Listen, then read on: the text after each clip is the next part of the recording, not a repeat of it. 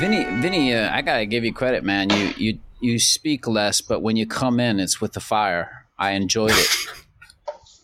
I forgot what you said comment. already, but it was funny.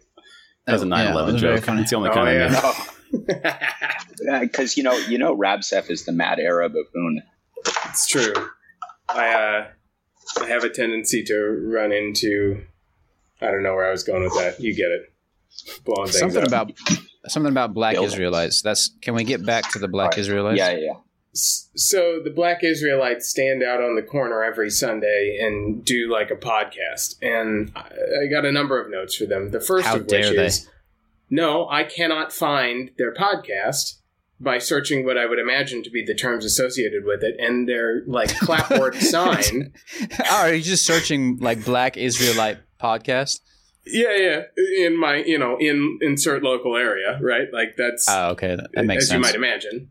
Like the Black Israelites of where I live or whatever. And they have this clapboard sign that has like really small writing on it and a really detailed print of like a lion and another lion and some grasslands. And that really obscures the text from being read effectively. So I'm really not receiving a lot of their messaging. And I feel like they could better position themselves to communicate that. You're getting the lion message pretty strong. The left can't meme. But I don't associate them with like the left, of course. Yeah, I don't know what they are. I'm watching. I got really distracted during that story because I'm watching Andy put together his $400 mic, like watching my child play with my phone. Without a screen protector on it? The same level of stress. The other note I have, just to finish this thought, because these are things that I actually have thought and like have had. I see them every Sunday, so like I am pretty interested in getting these things communicated to them, but I don't know how to say it to them. I went by one Sunday, and there was this dude who happened to be Black as well, spazzing out of his mind on heroin next to them on the ground, like on the concrete of the sidewalk, and I just thought, your persistence with your podcast rather than helping that guy right next to you is a little telling, and maybe suggests that you don't have all of your community's interests in mind, at least when you're doing this show. And I will admit, the show may take precedence right then. Maybe they help that guy 45 minutes later. I think he had probably left by then, but those are my two big notes for them. Better signage. Another Black Israelite. Yeah, it's the same one. Yeah, well, it wasn't he wasn't with them, but he happened to be Black, so he fit one of the two criteria for being a Black Israelite. Andy, I think you need to put the microphone to your mouth or something, or turn it up. To where? Your mouth. You're a little probably soft. The level's super low. Wow.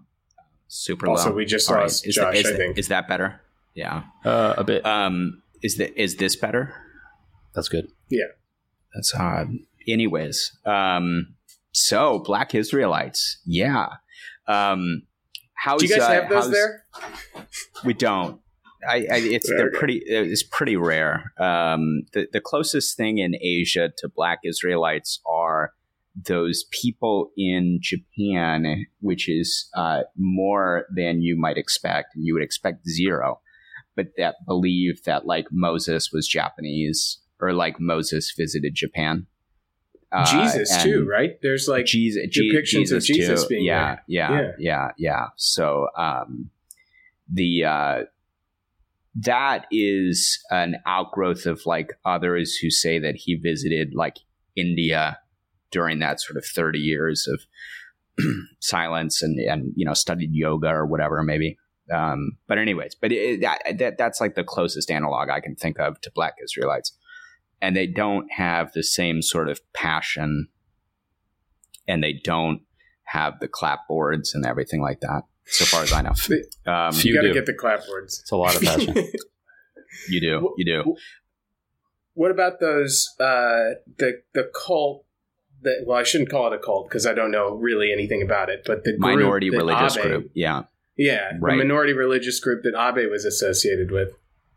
Well, so I mean, like the reason he was like killed, the reason he was killed was because of the Moonies. It wasn't because of, so yeah, it cult, but I mean, like it's not that unknown or whatever. But he was also affiliated with some like Japanese, like some sort of like right-wing groups that might fall under that. There's some sort of like spiritual element to it. Japan's religious environment is a real mystery to me. And obviously I don't live there. I've barely even been there. But speaking of cults, Quartus has launched some pretty interesting things on Urbit. And that's what I think we want to, definitely spend some time talking about. So yeah, what's new? So solid transition. Way to throw it back at me. No, well, so the last time we spoke, and you're the first time. I don't even know if we've ever had anybody else on twice, and now this is your third time talking to us, and obviously we appreciate that. But the last time we spoke, you were transitioning from your 9 to 5 or 9 to 9 or whatever it was, and you wanted to hoon, and you had some ideas. And then I don't remember if you had hit with Orca yet, but I mean, there's been a pace. So just tell us about the last year or so of your life. Yeah, it's been an interesting time, and I feel like at this late hour of that year, we're in mid-August now, we're still finding the stride that will carry us into the future, but I don't feel like I'm stumbling anymore. So transitioning from what was a career in corporate America to doing Hoon, to running a software shop, was not just a change in the activity that I'm doing, but a change in how you perceive of that activity. When I had never been an entrepreneur before, and so I didn't know at least all of the things that were required of that and what you need to do to keep a company solvent and think about future for that company and designing a plan for the future and road mapping that to your team and everything. And so all of those things have been in discovery and are still being discovered by me and the team that now exists. And part of that team is with us today, Sogrum-savluc. The other team member, Wickrun, is another great hooner in the space, and those people have joined along that year's time. So what has this year been like? It's been a process of learning how to run a company effectively, and it's been a process of finding how we can keep the company solvent by and through producing software that is needed in a variety of ways. So that second one, I think, is probably the most interesting thing. I think right now, most of the operations on Urbit are working through one of two means. Either they've sought outside investment for what they expect to be a value add proposition in the future. So we see that with Akbar, for instance. Or they are producing software either for the foundation who is making grants themselves or through, I might be using the wrong terms here because they kind of have two terms for these different kinds of arrangements. But I know that Holium, for instance, has just brought to the table several bounties, that's the term for those, where they're going to have a star available for the production of some software and pay some extra bonus if it's done within a certain time frame. So this is ostensibly at least an external organization needing some software built in Hoon and then paying people to build that thing in Hoon. And Quartus is in that latter category. We haven't sought outside investment yet, so we are still operating on the products that we build and the revenue that they can create specifically. And we're starting to branch out into, this is the most current update then, we're starting to branch out into finding customers for the production of Hoon software outside of just the foundation, outside of Urbit insiders who want to get into the space. So we've gone from, to tie the story out, we've gone from me producing software in the time that I had spare against the job that I had outside of Hoon, to producing software at, I think, an increasing clip and also with an increasing level of quality expanding the team from just me to another very, a group of very competent people to facilitate all of the different, parts of work that we need done. And now we're looking at ways to expand the business by gathering additional revenue through new resources. That's a very boring description, I realize, but that's really how I've been thinking about it lately. I'd say it's mature, right? I mean, it's a proper company. So Sogrum, how did you kind of get wrapped into that? Obviously there's kind of I see it as an outgrowth of Dalton and some of the stuff that, Rabsef was doing there, but kind of tell us a little bit about, how you've been doing it, and maybe wrap in a little bit, because I think you also did a career change into coding, or, kind of being a professional programmer. So maybe talk a little bit about that. Yeah. Kind of to your last point, I didn't go to school for this stuff. I kind of am now in a few ways, but not in undergrad. So yeah, I was kind of self-taught, boot camps, things like that. And I was working in a few different dev shops in New York. I didn't like the way a lot of stuff was being run in those establishments, and the quality of the products was, I thought, lacking in the developer experience. So I went off on my own and went freelance, and I did that for about 5 years and moved out of New York. A couple of years back, I found Urbit just through, the tech world and stuff like that. And kind of funny, you mentioned Rabsef's appearances. I think it was his second appearance, not the Dalton one, the second one. I was mowing my lawn last year, or 2021, I guess it was, early 2021, listening to that episode. I just kind of discovered Urbit not long before that. And then he was talking about Hooniverse, or it was called Hooniverse at the time, right? Or Hooniversity. I was kind of dwindling down on a couple of freelance projects, and listening to this podcast, I was like, what? This is like this crazy shit these people are talking about. And it's like hitting all the right notes for what I want to do with technology. And, it's kind of, it attaches into some principles I have about, personal sovereignty and things like that. And this was all just kind of building up in my head. And I found Dalton, got involved there a little bit. And then I was, kind of like Rabsef was doing, I was kind of doing some work with them, nights and weekends and stuff. And then, around the time that Quartus was forming, I was able to transition to this full time. And it's just been kind of a wild ride to start from, hearing about this tech stack that seems like this dream technology that also connects to all these philosophical interests I have. And then to be working with the guy that I was listening to talk about the stuff to begin with was just been kind of an amazing experience. Oh my God, we shipped you guys. Yeah. It's true. Now kiss. So have the fans, They know. Yeah. You're either a rabsef-bicrym or a rabsef-bicrym, and there's a tight divide there, you know what I mean? Both valid moon names too, right? Yeah, probably. Yeah.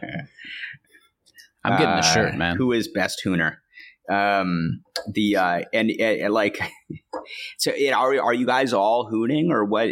How do you kind of divide up back end, front end? Well, I think our ultimate goal is that we're all producing Hoon software and supporting the front end development. Vinny has a background in. I just realized I don't know if I had used your proper name or not. So, I was going to say it's fine to do that. Don't worry about it. Yeah, I guess you're a name. His slave name. Word I shouldn't say. So yeah, it forces me into good behaviors. Right. Otherwise, you'd just be a criminal, right? Like a monster, yeah. Without your name being present. Vinny has a background in doing front end design in JavaScript that helps us. Well, full stack development in JavaScript, but that helps us implement. Right. Our front-end design as we need. So we've utilized him a lot in that space, but you're also going through the App School Live with Neil right now. And, I want to see all of us capable of producing things in Hoon independently so that we can bring, and this will, I will flag that there's like a vision for what Quartus is doing here that relates to this idea, but I want everyone to be doing Hoon so that we can start expressing ourselves in Hoon and finding and isolating and building out the ideas that we see that are available to us in the geography of like what Hoon affords for us, what the Urbit landscape affords for us. So the vision just the vision thing for Quartus is something like all of us come to Urbit through one or another of the promises that Urbit affords us. So like you may be enticed by the idea of pseudonymity with consequences, or maybe you're enticed by the idea of the simplification of the networking protocol, or the strangeness of the language, or a number of other factors. But those promises don't just get built by them being promises. Someone has to go out there and do the work to make those promises real for people. And the second level promises more specifically too. So like identity is baked into the OS, and the people who are developing the OS at its core have already solved that problem. But what are the second order consequences of having identity baked into the system? And then who is going to build those like implicit promises to make sure that the users can experience those things? And that's kind of where I'm starting to shape Quartus's vision. I don't know if that makes a ton of sense right away, but that's what we want to do. Yeah. Is it, and it's just the three of you guys, or do you have some other sort of people that you bring in from time to time? We definitely rely on the kindness of non-strangers throughout the Urbit network. So like Litneb Maltip has done a lot of work for us in helping prepare visuals and layouts and design. And we've worked with Talkrex Holpen before to get our logo, for instance. And you know, there's a lot of developers out there who just will kindly support us and, you know, do code. There's this one guy, and I can never remember his pat peeve, but he will DM me once every 6 months with like a scathing review of some portion of code that I've written, and he'll be like, it should be like this. I don't know why you're doing it this bad way, but please don't do it that bad way anymore. And I love that guy. Like, that's my favorite DM. Is aesthetically offended by how you're doing it. The and as far as like, are you sort of set up as an LLC or a DAO, or how are you kind of doing those nuts and bolts? So I am set up as an LLC right now, but Quartus is not. We're acting as contractors presently against like my ultimate company. So that's just how that's working out. But eventually, I think that we've taken inroads with some attorneys to get that started, and we can finish that whenever the time is right. Right. And I don't really know what that time is, but I think it's something like when we start seeking some of that external investment too. Right. If right. we do that. Beyond the like external legal stuff, one thing that comes to mind for me is the legal setup for me is between like interpersonally very low on the level of importance because of the Dalton kind of fellowship connection. Like I like implicitly trust these guys so much because of that, which I think is really interesting and kind of amazing for us working together. You know, if we're getting like sued or something by some external party, that's a different story. But I don't like, obviously people should have legal protections and whatever, but I feel like that's not a huge priority for me interpersonally, which is a very interesting situation I've not been in before. Yeah. I think it's good. Josh, should we turn off our videos? Do you think that would help you? Probably not. No. Okay. All right. We can give it a shot. Me leaving China is the only thing that's going to make this work. It's going to help you. And we want to talk about that. So for the front end side, do you think that is it always just going to be best practice to be using kind of React or some of those frameworks, or is Sail going to develop, or how do you see the future of front end for what you guys are doing? You want to take first crack, Vinny? Yeah, I can go on that a little bit. So just for some context, and this kind of goes back to what you were saying earlier about is everyone doing Hoon? I come from a full stack background, like Reps have said, and I traditionally didn't ever want to touch the front end. I was like very much a back end guy. And I eventually started to warm up to the front end, mostly because I went off on my own and I had to take the entire stack for all client projects. So I warmed up to it, and now I'm using it here mostly. I'm not doing a ton of Hoon yet. Everything I've built so far has been in Vue.js, not React, which has kind of been the norm for other entities. So I think that's kind of fun for us. But to answer your question, I've got a few ideas there. I think this is kind of a a gap bridger for now to be using this front end stack on top of Urbit. I think ultimately at the some far beautiful future, there is like some unified front end system that the back end can kind of inform, and something like not far off of like what Apple does. And not that that's the model, but something along those lines where you don't have this other kind of language kludged in. And maybe Sail develops into that. Maybe a way to get there is writing tooling for Sail so that you can kind of have the standard JavaScript developer experience that you expect in 2022, and you can have that using Sail, which kind of isn't exactly there today. Some of the kind of developer experience tooling. So I guess the short answer is I'd love to stop writing JavaScript as soon as possible and have some much more elegant kind of Urbit native way of dealing with UI. And I think that maybe that connects a little bit into something we might talk about later, the kind of data storage ideas that we have. I think there's ways to represent, how data should be represented in the front end without relying on the front end language to do it. And there's some stuff there. This is also a problem that I guess you could say that I have a similar but altered story to Sogrum's, in that I really enjoy doing the back end work in Hoon and find that doing the front end for any software that I produce tedious and frustrating because I don't have the skill set to do it well. And part of that is because even if I can do it in Sail, I'm still beholden to like understanding CSS and understanding web design elements and building out that XML document kind of manually in even the best Sail environment. And when I do it in JavaScript, it's sort of the same thing. I just don't really know how to do that front end work very well. So I find that experience frustrating.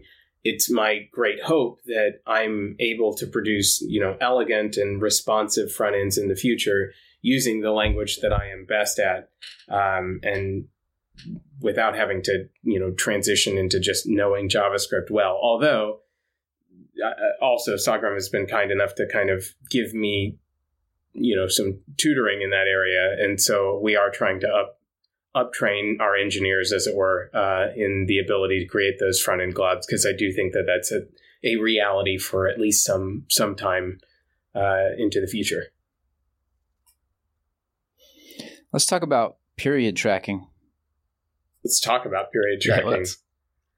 Yeah, because you guys are building a period tracking app, and I'm not sure how to feel about it.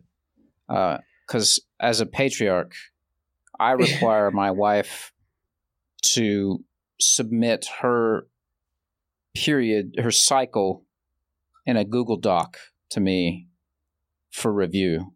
You also prevent her from learning counting, so she can't do any fertility tracking against those information points, right? Correct. Yeah. So this is probably not a software for you, but I think there are a lot of people for whom the software might be applicable. And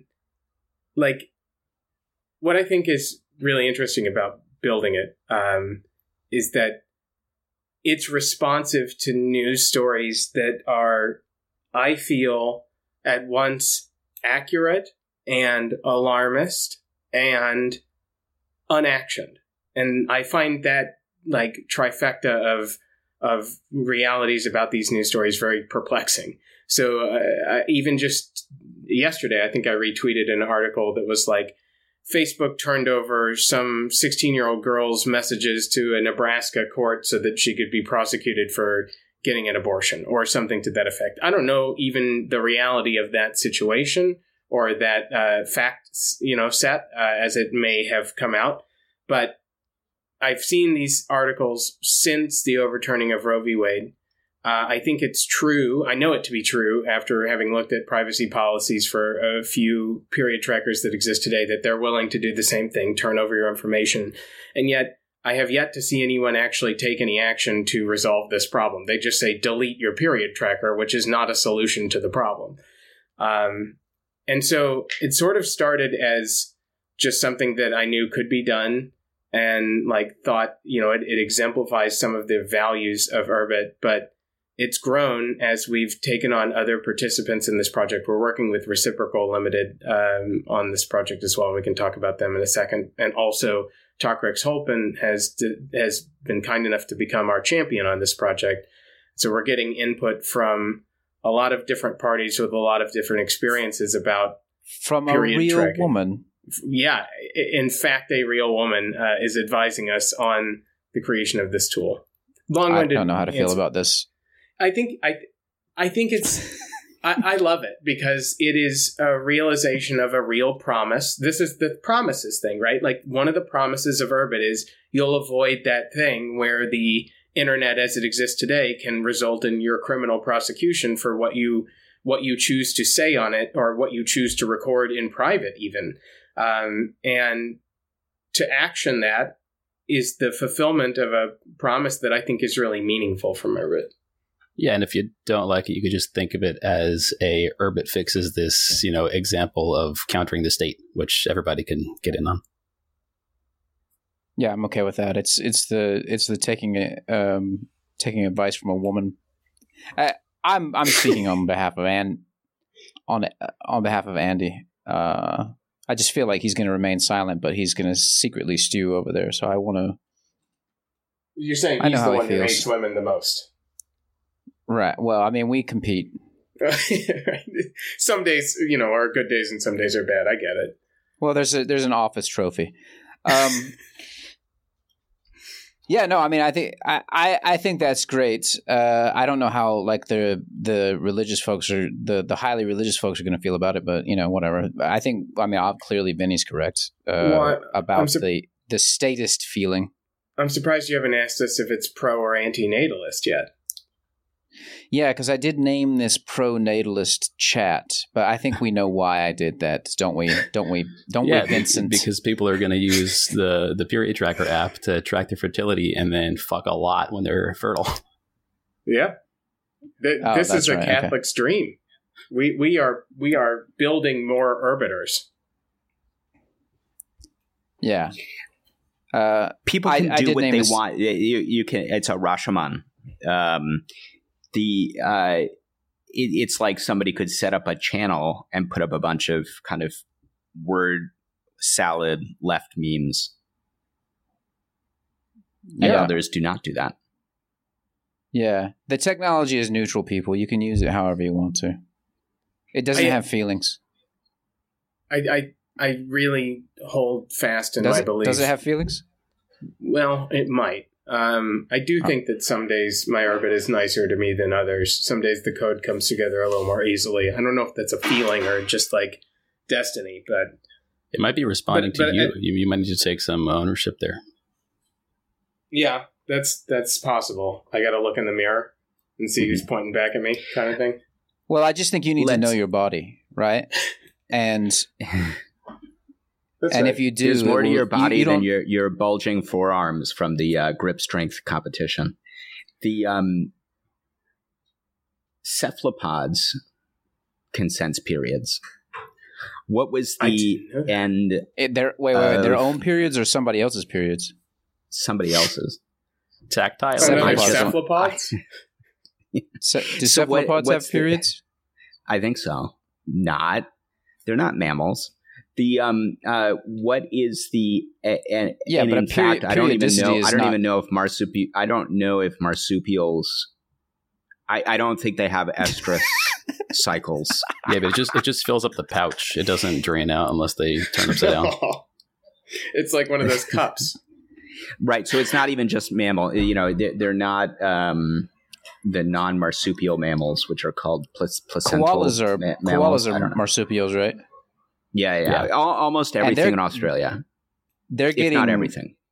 They're getting destroyed by chlamydia. The whole population is just getting wiped out. That's true. Is that like monkeypox for koalas? That is true. What was the what was the end game of an octopus? Did you have prizes?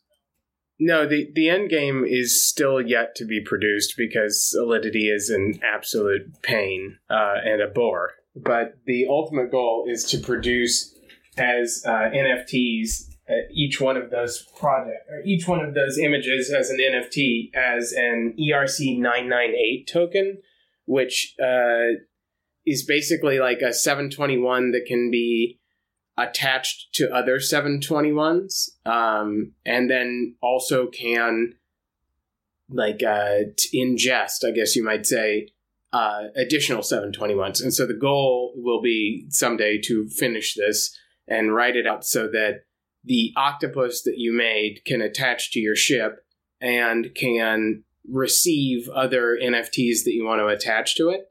And then you could do something like using ETHWatcher to read which NFTs are attached to which ships by reading the contract of an octopus. That's the ultimate goal. I've just failed to produce that in a timely fashion, frankly. How did you guys, because you were the first place that I heard of DALL-E, and now everybody is doing it in, I think, less creative ways than the Octopus project. So how did you get kind of keyed into that so early? Well, what really happened there is actually kind of interesting. I was looking for a tool to allow me to do this, and I ended up finding one. It's actually not using a DALL-E model, but instead using hotpot.ai. And the minute, I swear to you, the minute I finished coding out the thread that I used to do this. So this is actually, the way that an octopus worked is it used a product that we made called Crow, which is a chatbot that we are going to update for Chatstead, and we have some ideas about how that's going to look. But at the time, it was operating against GraphStore, and I had just implemented this new functionality that allows you to write a thread that Crow can run based on a prompt. And I had just finished writing out the one that will do this Hotpot AI integration and take a prompt from the chat and turn it into an AI-generated image. And immediately thereafter, I had looked high and low to find good APIs for doing this work, and eventually settled on this one that I found, which did a good enough job. I don't mean to disparage it, but the day after I finished coding that and kind of launched it, I started seeing notifications on Twitter of DALL-E 2 just came out, and look at these amazing images that it can make. And I was like, no, what a terrible turn of events. So that's sort of my relationship with DALL-E 2. I'm forever frustrated by its untimely entrance. Well, I didn't pick up on the fact that they were even different. I guess now that you mention it, I can see it a little bit, but I think you'd have to be sort of a specialist to be as offended as you are. Yeah, it was just it was just a real frustration for me, because I would have liked to have built it for DALL-E 2, because I think that would have had a lot of synergistic effect. Nonetheless, I think the project went really well. I think people really enjoyed doing it. Yeah, I think that people really loved big titty goth girlfriend. That was octopus. One of the top results. Can I tell you, I've kept alive for months. My wife is standing in the doorway to my office, so I'm hesitant to say this, but I kept alive for 3 months the voting that we did on which ones we wanted to re-roll using the Better AI framework, which cost me $50 a month just to keep the data alive so that I didn't lose it. I do have that data backed up and finally canceled that subscription, but I spent $200 completely unnecessarily just to maintain it. I wouldn't say it was unnecessary. That's right. If you kept her alive, that big one, titty, yeah, goth girlfriend, octopus. I want to ask about peat, and because I think it is, I want to make sure I'm understanding it correctly. So you're a woman, you have not you, but a person is a woman and has the period tracker, and they have one is a woman. They want to, sure. Right. And then they have an abortion, and then they want to, sort of wipe their Urbit. Now the feds can subpoena, get a warrant and bring it back. Yeah, you're talking about outside of Urbit, right? I think he was talking about Keep in the Peat Keep suite. Oh, I see. Yeah, I see. Yeah, that's right. So you could be backing it up to an external party. This is a very meta joke, Andy. I feel like maybe we should introduce some of these concepts before taking the user down this road. But I love how clinically he described what a woman was, though. It was good. A woman is a person who is a woman? he was describing it in terms of shapes. You know, it's a very non-word cell definition. But I think you've pointed to two things that are happening here. We are coming out with a backup suite that will allow people to back up and restore both agent state and chat state from GraphStore, or also ChatStead. We're going to make sure that we're with the times when that rolls out fairly soon, apparently. That's a Wait, you keep mentioning ChatStead. Should I know what this is? Is this a new? Is it a new storage for chat or something? It is. It's a completely new underpinning for the social graph system that we have on Urbit. And I'm probably saying too much without permission, but you know, they don't have an NDA on me. You know what I mean? But basically, it's just a retelling of the story that GraphStore told, with some new affordances for a variety of reasons for helping out how landscape renders things and so on. Okay. All right. Carry on, please. So we're making this backup utility. Let's start with the problem. The problem is currently Urbit's not perfectly stable because it's still in development. That means that oftentimes people do things that break their ship. When they do that, they lose critical resources that makes the joy of using Urbit lessened, or it dampens your experiencing of that joy because you lost all the shit that you liked on your Urbit. Urbit's supposed to be a forever computer, and we are working on solutions that will afford people that forever computer experience by being able to back up the state of their agents and their graphs to either files or to an externally trusted third party. And one of the most interesting things about that suite of products that'll launch ideally around assembly, if not before that, is that it's also going to come with a middleware tooling set called Bank that will allow you to charge for the facilitation of the service of holding backups for other people. So theoretically, you could say, yeah, sure, I'll store your backups and make sure my Urbit's up for $1 a month or whatever. And then I should say $1 USDC a month, because it's all based on Ethereum-based payments. But that suite of software is coming out soon.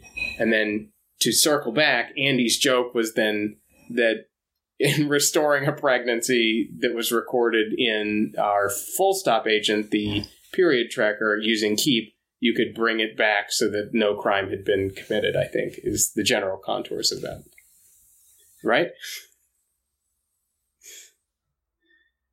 He's not going to date. No, I mean, no. I'm saying they could, some like federal agent can kick down the door and make you have backed up, or maybe they'll, I don't know. Maybe I don't understand the technology correctly.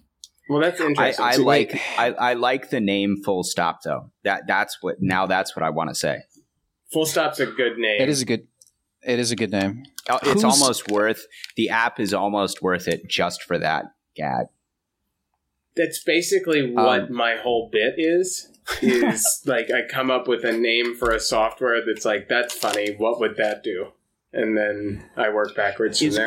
Is Crow from the MST3K? Well, I do, yeah.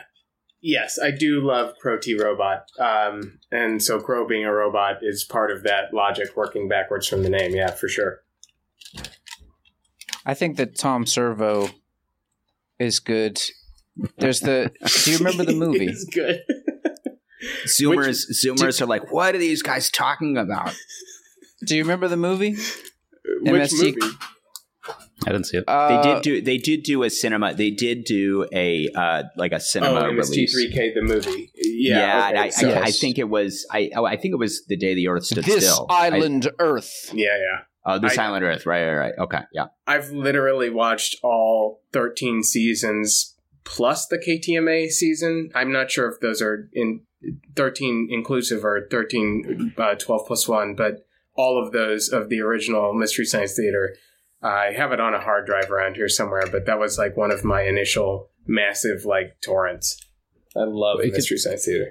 Can someone help me and anyone else who hasn't seen it as much as you guys? How do they make a movie version if each episode is a movie? I mean, it was just the show. So it was, the same setup of them watching a movie and making fun of it. Moderately higher but in the production cinema. quality. Yeah, and I mean moderately. Moderately.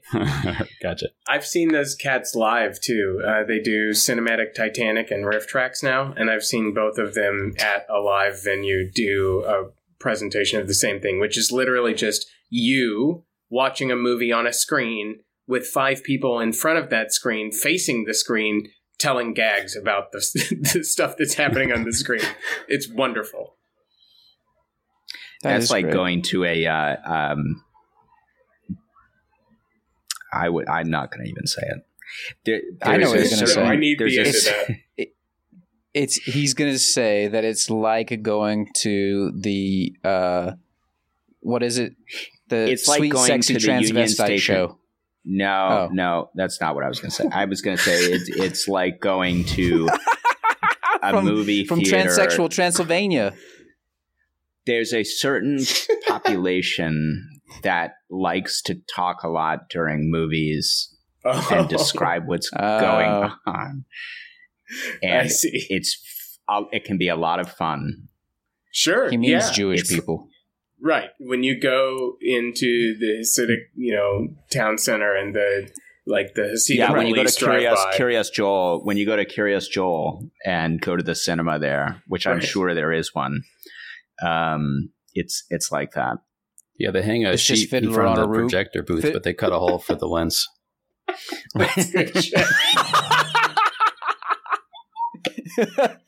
That's excellent. Yeah. Yeah. Just Fiddler on the Roof on repeat. I just saw it for the first time a couple weeks ago. So it's good. There's really a Fiddler on the Roof. The Topol movie, or you went to see it? No, the Topol movie. Okay. They don't play the jazz singer. You gotta respect some Neil Diamond. Not so much anymore. Mm. Is he on the rocks? What's the movie I was? That's a Love on the Rocks joke. Is he on the outs for some reason? I didn't know that. I don't know. What are we talking about? Neil Diamond. Assalamu He said alaikum. not so much anymore. As if he's been canceled. Yeah, I thought maybe No, Neil really? Diamond had done something. No, that's what I was asking. You just mean because he's not popular anymore. No. Neil Diamond is not canceled. He's not. He's popular in this household. Roger is. Roger Diamond? Roger.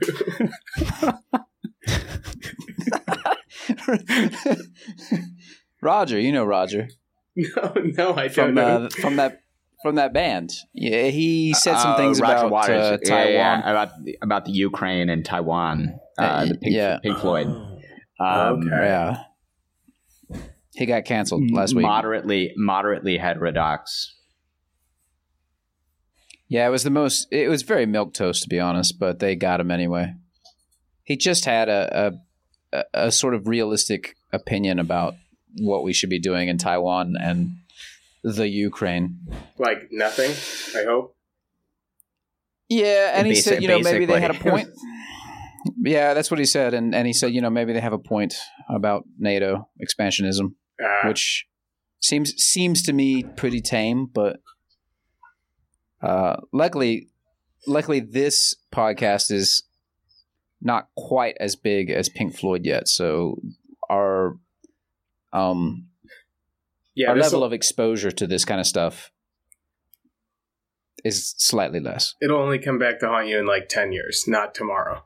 Oh, right. Yeah, that's fine. Yeah. That's fine. And really only Vinny, because he's the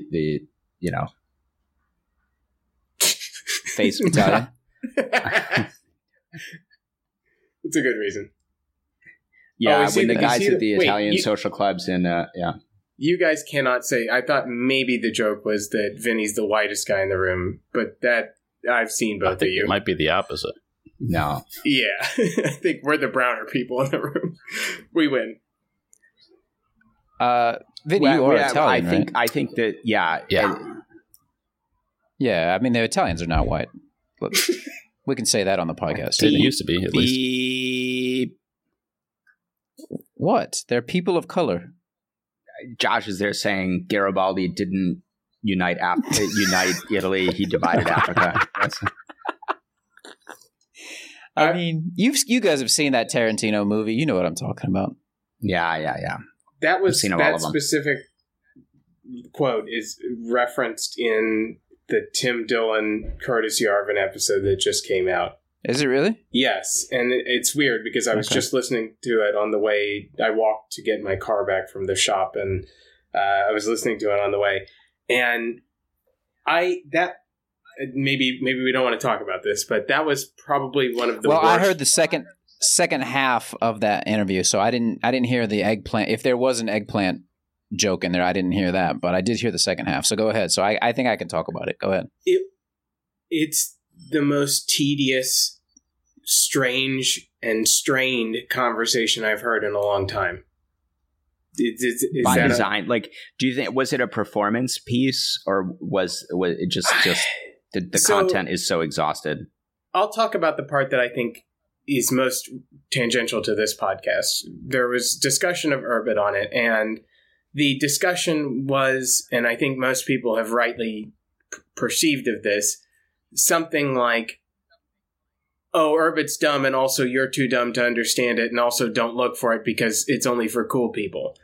And people have understood that to be something like a way of attracting those cool people, but that is certainly not the messaging. Yeah, but that's not the way that messaging works. You can't just, that's like trying to set your own nickname in high school to Ace. You know what I mean? Mm-hmm, you can't just do that through fiat. You kind of have to have that experience. Yeah. Right. Exactly. Yeah. I don't know. I was not feeling that. I'm not sure what that was. Yeah. I mean, I saw it. Yes, you're quite right. He does seem to pan Urbit, but I thought it was obviously a shtick, and there are people on Twitter whom I will not name who didn't seem to perceive it as a shtick, and I got into an argument with them. Well, the problem, Josh, is like you don't need to be convinced that it's a shtick, and for our bags to be pumped, those other people do. Right. Right. And to me, like, the shtick definitely read. It's not that I didn't read that it was a shtick. It's more like it was like sophomoric and not well executed. Well, this is good. This is good because I mean, obviously disavow Curtis Yarvin. That's right. He's a near reactionary jerk. He doesn't understand the Urbit. Yeah, he doesn't get the project at all. It's true. No, I don't know. I want to really like everything that he does. And I have trouble getting through some of his readings, and I have trouble sitting through some of his pods, if I'm honest. I don't, on the other hand. The pros. I will say this for Yarvin. I think that he is maligned for being long-winded. And I've always said, it takes him exactly as long as it takes. It's like a bike ride. You go on a nice country bike ride, right? You're not trying to get from A to B, and neither is Yarvin. And I appreciate that. When I'm reading Yarvin, I'm going on a nice... I mean, I've never read Yarvin, but if I did, I'd be going on a nice country backroads bike ride. Yeah, in the springtime. See, so I don't get it when people pan him for being too loquacious, too verbose, right, over the top. I don't love the poetry. Sorry, poetry should rhyme and have meter. I think it's very very much pandering to his elitist base that he doesn't make rhyming poetry with meter. And frankly, it's tasteless. It's like brutalism, That's interesting. But he's doing it to my ear. He's brutalizing my ear. Or your eye, surely. No. The inner ear. No. Oh yeah, okay. The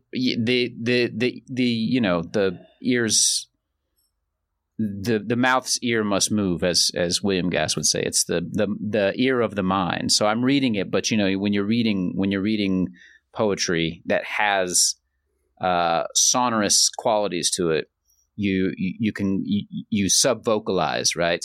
And your mouth is moving, and you can feel it. The words have shape. It's very synesthetic.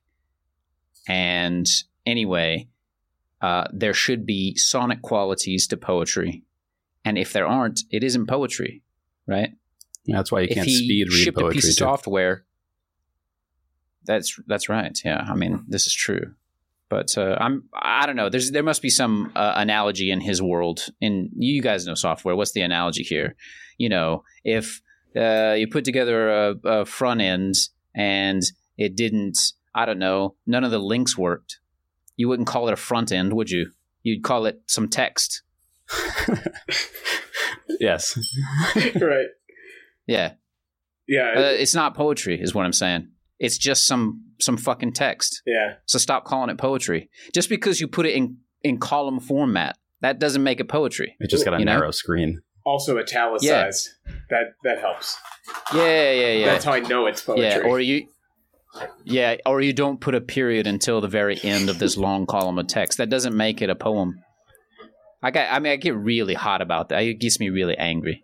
When I see see what's called poetry, but it doesn't seem to have meter. I'm getting a bit emotional now. I'm gonna have to let me take a break. You guys. So what's next for Quartus? Thanks, Andy. Yeah. Thanks for bringing it back. The next thing for us is expanding into finding. Okay, so we talked about how I'm trying to fulfill some of the promises that people see in Urbit by the software that we produce, and we're going to continue to do that. And we're going to continue to do that through our own volition and through seeking grants through the foundation and producing software that we think will be viable for the community. But we also want to find ways to fulfill the vision of promises that other people have in their response to Urbit. And so that's the seeking out of other entities that are interested in building something on Urbit, but maybe don't have the technical expertise in Urbit to do that right away. And we have some of those coming down the pipeline. I'm not entirely at liberty to discuss all of that, but I think that you'll find us soon as a household name when it comes to places that want things built on Urbit. Mm. You mentioned something with the peat keep peat. This sort of the payments aspect of it. Is that something that you think is portable to some other applications? It is, and I'll preview here that we are hopeful that we'll have some time at Assembly to talk through this with our lead engineer, Wickrun, about that. But the basic concept is we see a need for the ability to transform agent behavior arbitrarily by the user. So this is something like a plugin model. You can imagine how critical those are. Like, how many plugins do you have running on the browser in which we're talking presently, right? Or perhaps in which you're listening, dear listener. Those plugins are critical for most of the stuff you want to do on the internet today, right? Like your MetaMask plugin and your pop-up blocker and what have you. And we need that on Urbit as well. The payment rail system that's been built by Quartus is designed to be a middleware agent like that. So it takes in an agent and it transforms it, and it produces like additional behaviors on top of the existing behavior set. And so, yes, that should be transmissible or reproducible in the context of effectively any other agent. Currently, that requires some amount of changing to the code. So that's like if you've ever installed the debug agent or library on an agent, it just transforms the agent into an agent that also has the debug scries available to it, basically. It does some other stuff too, but that's the general gist of it.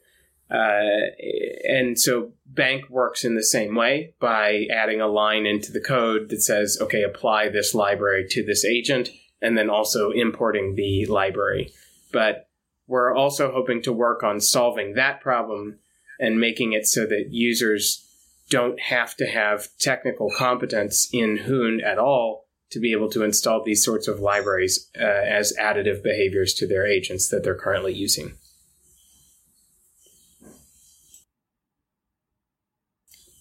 So I think that's a pretty expansive idea in terms of how it could be implemented or what could be implemented in that way. But I'm really excited about where that takes us. One of the things that I'm going to bloviate a little bit here. One of the things that it gets us closer to is it's my data and I'll use it the way that I want. And Quartus has, we're pretty focused on that concept right now in terms of the promises that we're trying to fulfill. For instance, on the period tracker app, I'm really trying to make sure that all of the data will be available to, for instance, I know that somebody on Urbit is working on like a biometrics data store already that I think we'd want to port the data to, so that if you don't like our period tracking app, you can switch to a different one. But even within the period agent that I'm working on, and under the current paradigm of having the agent stored in the specific Gall agent to wit, and then needing to expose that through Scryspace and stuff like that, I'm working on making sure that this agent will be interoperable with a number of different conceivable front ends, including like offline syncing front ends, so that they, what do they call it? An air-gapped front end that you could maybe take a message from and put it on an SD card and put it on something else and sync it to your Urbit or whatever. So if you're like hyper paranoid about this, we should be able to accommodate that. Anyway, just to back up, that's one of the things that we want to do is think about data availability and think about agent modification and how those things can be effectuated by a nominal user of Urbit, like just a base level user of Urbit, and then also like external devs who are responding to an agent that currently exists. It's a lot of information, sorry. I'll add a tiny bit more that's maybe tangential, but when I first found Urbit, there were a lot of things that I thought it could be, the promises, the taglines that you see. And, obviously we're not there yet, but I'm extremely motivated to make those things happen. And I spent long enough working on software that didn't matter and I didn't care about. And I feel like there's a path here for this thing that could really be all the stuff that I want. And I know a lot of other people want to. And making sure we fulfill those promises is, at least, it's very important to me. And I think maybe, I don't know if this is incorrect or not, but it's one of the reasons that I was not interested, at least early on, in taking outside investment. I wanted to make sure we can do this the way we feel is right for now.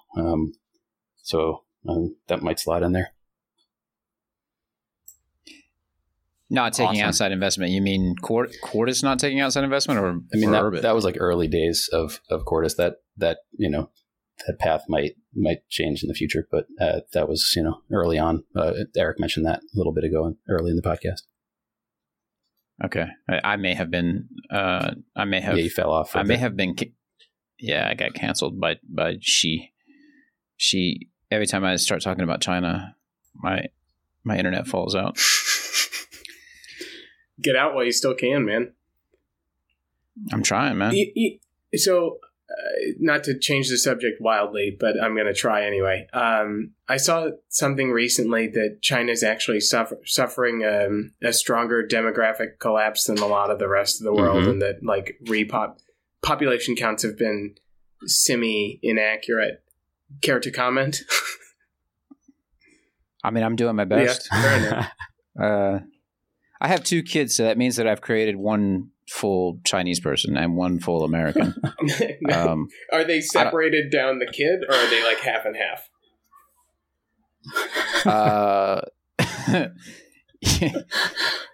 Yeah.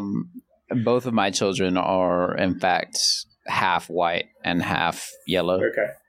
Can I say that?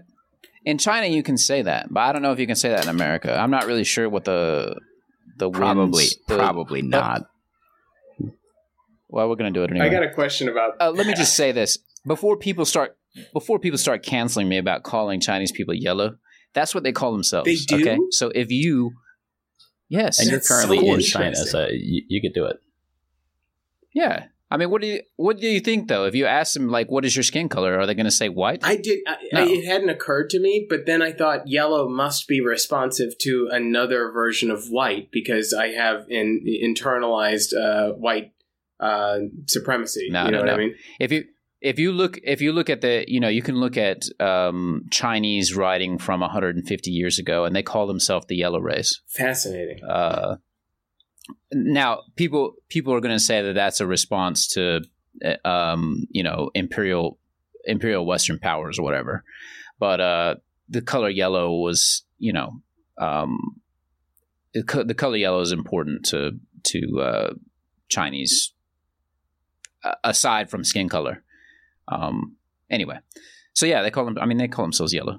It's to them, it's not a big deal. It's like I call myself white. My wife calls herself yellow.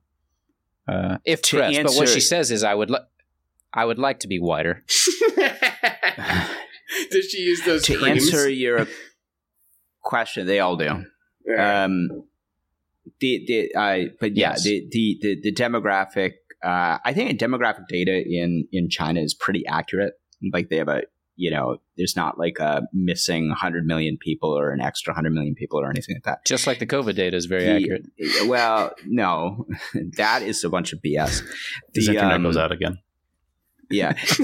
But the thing, but definitely, I mean, like to bring up COVID, I think that the implosion from that is probably even more pronounced than elsewhere, and that will have an effect. But it certainly is, I mean, now they're sort of doing this volte-face and trying to kind of get people to have as many children as possible. I don't know any number of period tracking apps that will get them to do that. Because it's just, it's like turning the Titanic. But I'm going to lose my battery soon, just so you guys know. All right. Well, a likely story, but yeah, they have they have just gone to the 3-child policy. That's as of a year and a half ago. But that's because they realize they're going to have to keep upping it at some point soon. I assume that they're just going to do away with the child policy altogether. Yeah, I mean, that takes time. But anyway, right? You're talking like on the scale of generations. Like you might not. I mean, this. I'm out of my depth here, but I would think that a nation that has a demographic issue, even if they have a plan for it that's 60 years out, you might not survive the interim. There's a couple of things. One is you've memed people so hard on one child or two, and so that's one thing about it. But then it's like just the pressures for like an upper middle class. I mean, you guys can look up IQ shredders and like disavow other stuff that these people have said. But I mean, it's definitely true. Like, this professional managerial class, middle class lifestyle in China is super expensive, and raising kids in it is very, very hard and time consuming and everything. And it's just the idea that people would have like 3 or 4 children outside of like the quite wealthy, and even them, like for other reasons they won't. I mean, it just is not going to happen. It's not. No. Also, it's got a very rat utopia vibe. I don't know if Andy might know what I'm what you're talking about from Hong Kong. Well, no, but I mean, I know the rat utopia, but I mean like the sort of the way that cities are set up in China as, they're called little neighborhoods or whatever, but they're set up as these gated communities, right? And inside the gated community is a square with a few trees and whatnot. And I mean, they're quite nice. Everything's taken care of, but it's just this huge concentration of people. It's Corbusier. This is we talked to Galen about this months ago. Yeah. Oh, and then we lost Andy. Yeah, it is, and it's a situation where everybody's put into this I guess pressure cooker together. All of your needs are met, but I mean, there's no hiking. Nobody's going hiking during the weekend. There's no outdoorsiness. There's no such thing as the outdoors in China. Not really. And I don't know. I think that has a lot to do with it, because I think that it's pretty much a rat utopia, and people are just not going to have kids. That's really interesting. The pressures that he talks about are very true, but also I just think the environment here has knocked off like 20% of my otherwise very high testosterone. That's yeah. And So there's another reason to leave. It's something like, are you leaving then? That's the turnabout here? Yeah. Okay. I'm getting out. You're not coming back here, are you? I will say, having gone abroad recently, I visited England. I am once again sure that that's a silly country, and that this is a serious country, and that there's at least still some value to being an American. So, but I take it you're probably not coming. Oh, what shock of shocks!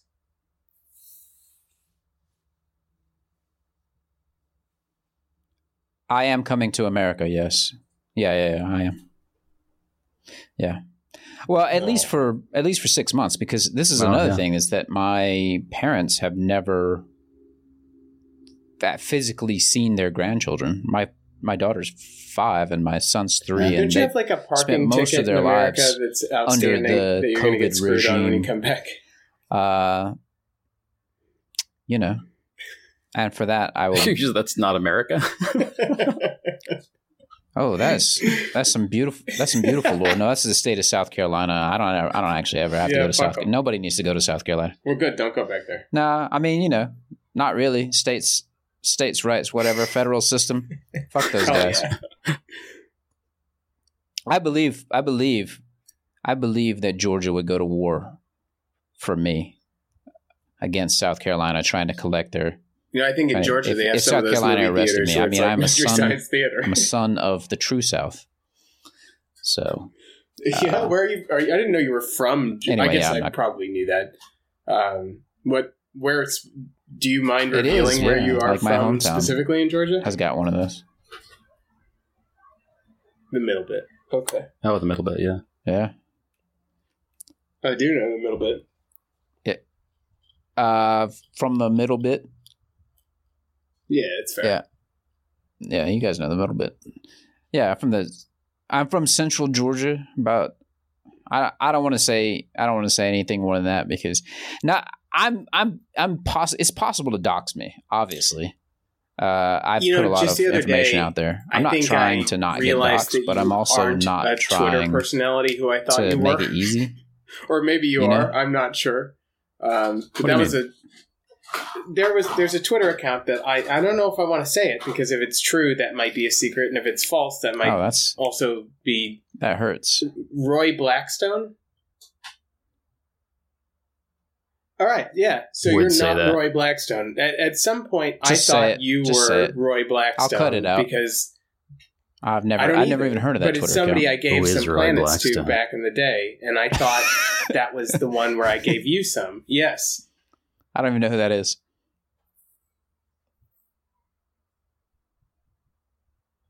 Oh, that's why you thought it was me. You gave let me say that you gave planets to an absolutely phenomenal shit poster who is no longer with us, but he was powerful. If you're out there, DM rabsef and drop some hints about Middle Georgia and Twitter shit poster, who's now sadly gone. And I am also. Oh, I still don't know who that guy is. I'm so glad I haven't had to shut my down, because that would really. Yeah, I've had to shut down some Twitter accounts because this shit has gone sideways before.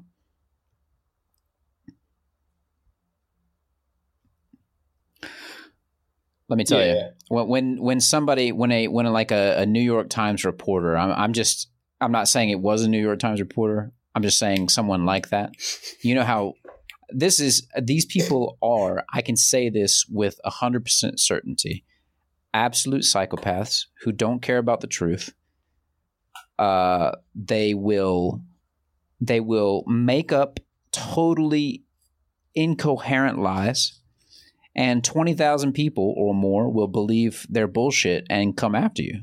And some of those people are all journalists themselves. And if you've ever had the opportunity to have journalists try to dox you and your family for some shit posts you made online, right, you'll know how terrifying it can be, because you're thinking to yourself, these people are going to find me out. I'm going to lose my job. I've got kids to feed. They don't, obviously, right? They can act like complete antisocial whack jobs, and they'll be given a promotion for it. So anyway, good OPSEC, fellas. That's what you want. Good OPSEC. Good OPSEC. And you're making me second guess it now. I'm not going to Fed post, but I will say that those people are psychopaths, and they need to be.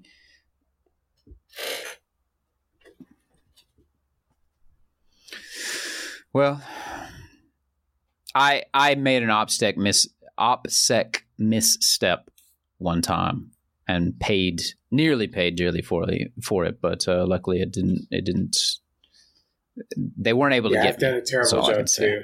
That's what I'm hedging on shit posting only in private forums. Keep good OPSEC. That way, or don't shit post. I can keep my same Twitter account and not worry about it.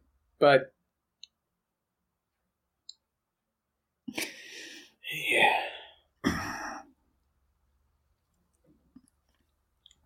They're gonna find us out eventually. That's the one I'm hoping for. If I can just hold out long enough, like this is also my plan. I know that the U.S. government's never going to cancel student loans. Like they just don't have the guts for it.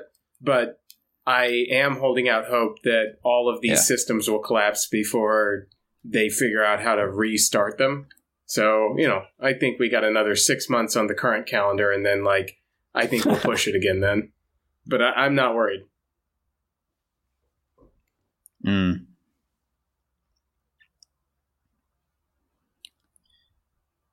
Is it? Do you think it's going to be another February? And now I don't know if they've said anything, because I know that there was an extension. You're talking about the student loan extension, not the collapse of the government. I was totally off step there. No, okay. I'm predicting that the collapse of the government happens inside the window that I have before I have to start paying again, and that will solve the problem. Yeah. Oh.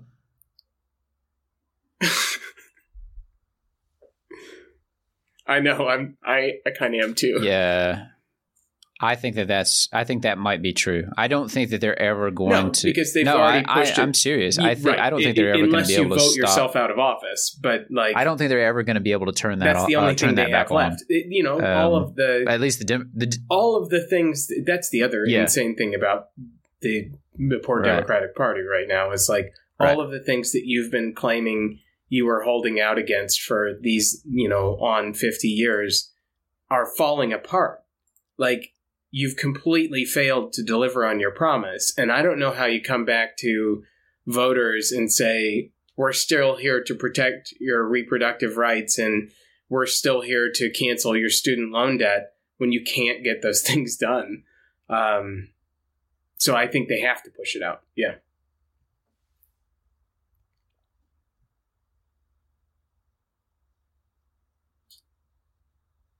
Yeah. Well, I'm enjoying, because I was doing the thing where you pay the student loan, but if you're going to tell me there's no right, I'm not going to do my loan it is principle. If I have zero consequences to not paying, I don't know. I mean, what's the rational thing to do there? Is it to pay off my? Yeah, right. Exactly right. And so I'm just watching the thing sit there, and I'm thinking to myself, That's my operational theory. I don't think they're ever going to turn it back on again. So the thing's just going to sit there until the government collapses, and I'll keep buying crypto, I guess. I got one more thing we can discuss if you want, Josh. We're I think I'm going to commit to this, and Vinny, you can tell me if we should excise this or not, but we're going to build... Well, here's my transition from our Chinese conversation earlier. What is the word in Chinese for America? And what does it mean? Hell yeah, I got it right.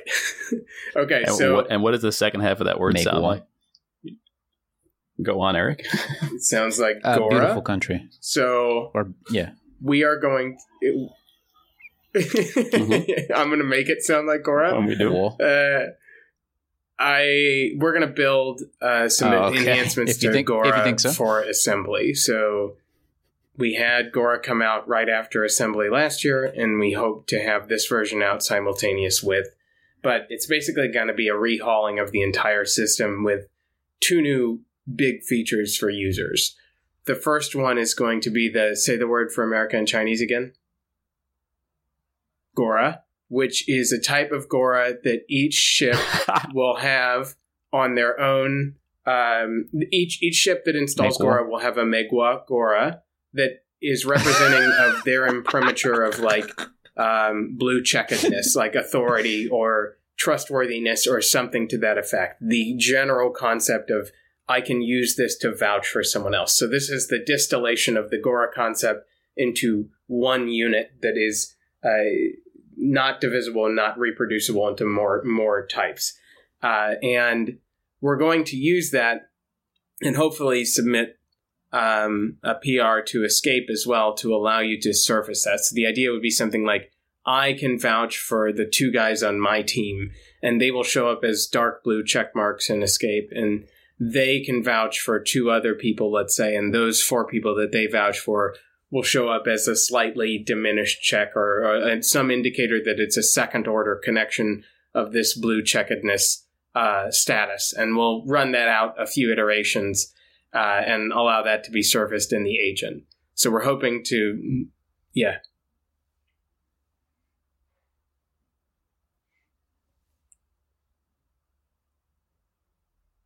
So let me see if I got this clear. That the blue checkedness is sort of based on my social graph, like people that I and that you verified. Yeah. So the to verification is like people. So we're thinking like 4 or 5 hops or 3 or 4 hops or or people whatever. Are verifying or something like that. So you get the Kevin Bacon. Right. Yeah. Well, maybe is it 6 degrees? Maybe we should take it out to 6 just in case. But the other one that we're thinking of is the stackable Gora thing, and primarily that's a way for me to avoid a responsibility I currently am supposed to still have, which is taking attendance at every Dalton meeting and issuing a Gora for it. In this way, we'll have the stackable Gora that will allow you to issue multiple instances or something like that. It's really just a counter again. Ownership on these stackable Gora will be a map of the people who own them to the number of times they've received that plotted. And so this has a number of applications, but one of them could be attendance at a recurring meeting type. And I mean, the best software is built to make your own life easier, which is kind of like why we're doing any of this, I guess. But to add a tiny bit of romance onto it, to me, Gora was like the inception of what would be Quartus, and it happened at the last assembly. So I think it's only right to keep iterating on it for each assembly, and hopefully one day in the distant future, Gora will be this Quartus flagship that's just like this disgusting, bloated, forgotten thing, like the start menu or something that is beautiful and forever. I love that. Start menus. It's a stackable Gora. Yeah, I love. Yeah, when I think romance, I think disgusting and bloated. Yeah. Fat chicks, basically. That's what I think about. Wait, I'm just thinking about an evening. Man. Sounds nice in Okinawa. Many years ago. Yeah. Some people know what I'm talking about. Girlfriend. Oh, there's lore. This podcast has lore. It has deep lore. Was it stackable? She. I mean, she had a shape. This one. Anyway,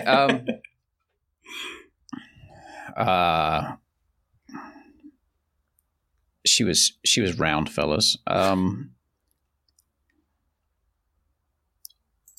You couldn't stack anything that because just everything would roll off. Yeah, that's fine with me. Yeah. Is that a good place to stop with fat girls? No, Gora are stackable. Fat girls not stackable, generally speaking. There's like a crushing. All of that's correct. Thing like FedEx, you can't FedEx just is a major perpetrator of fat girl stacking. From what I understand.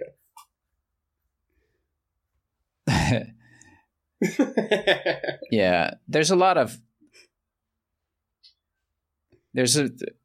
engineering that goes into the packaging of fat girls. Gentlemen, thank you once again. Thanks for having us. For coming on the stack. I mean, for being on the stack. Appreciate it, fellas. Thank you.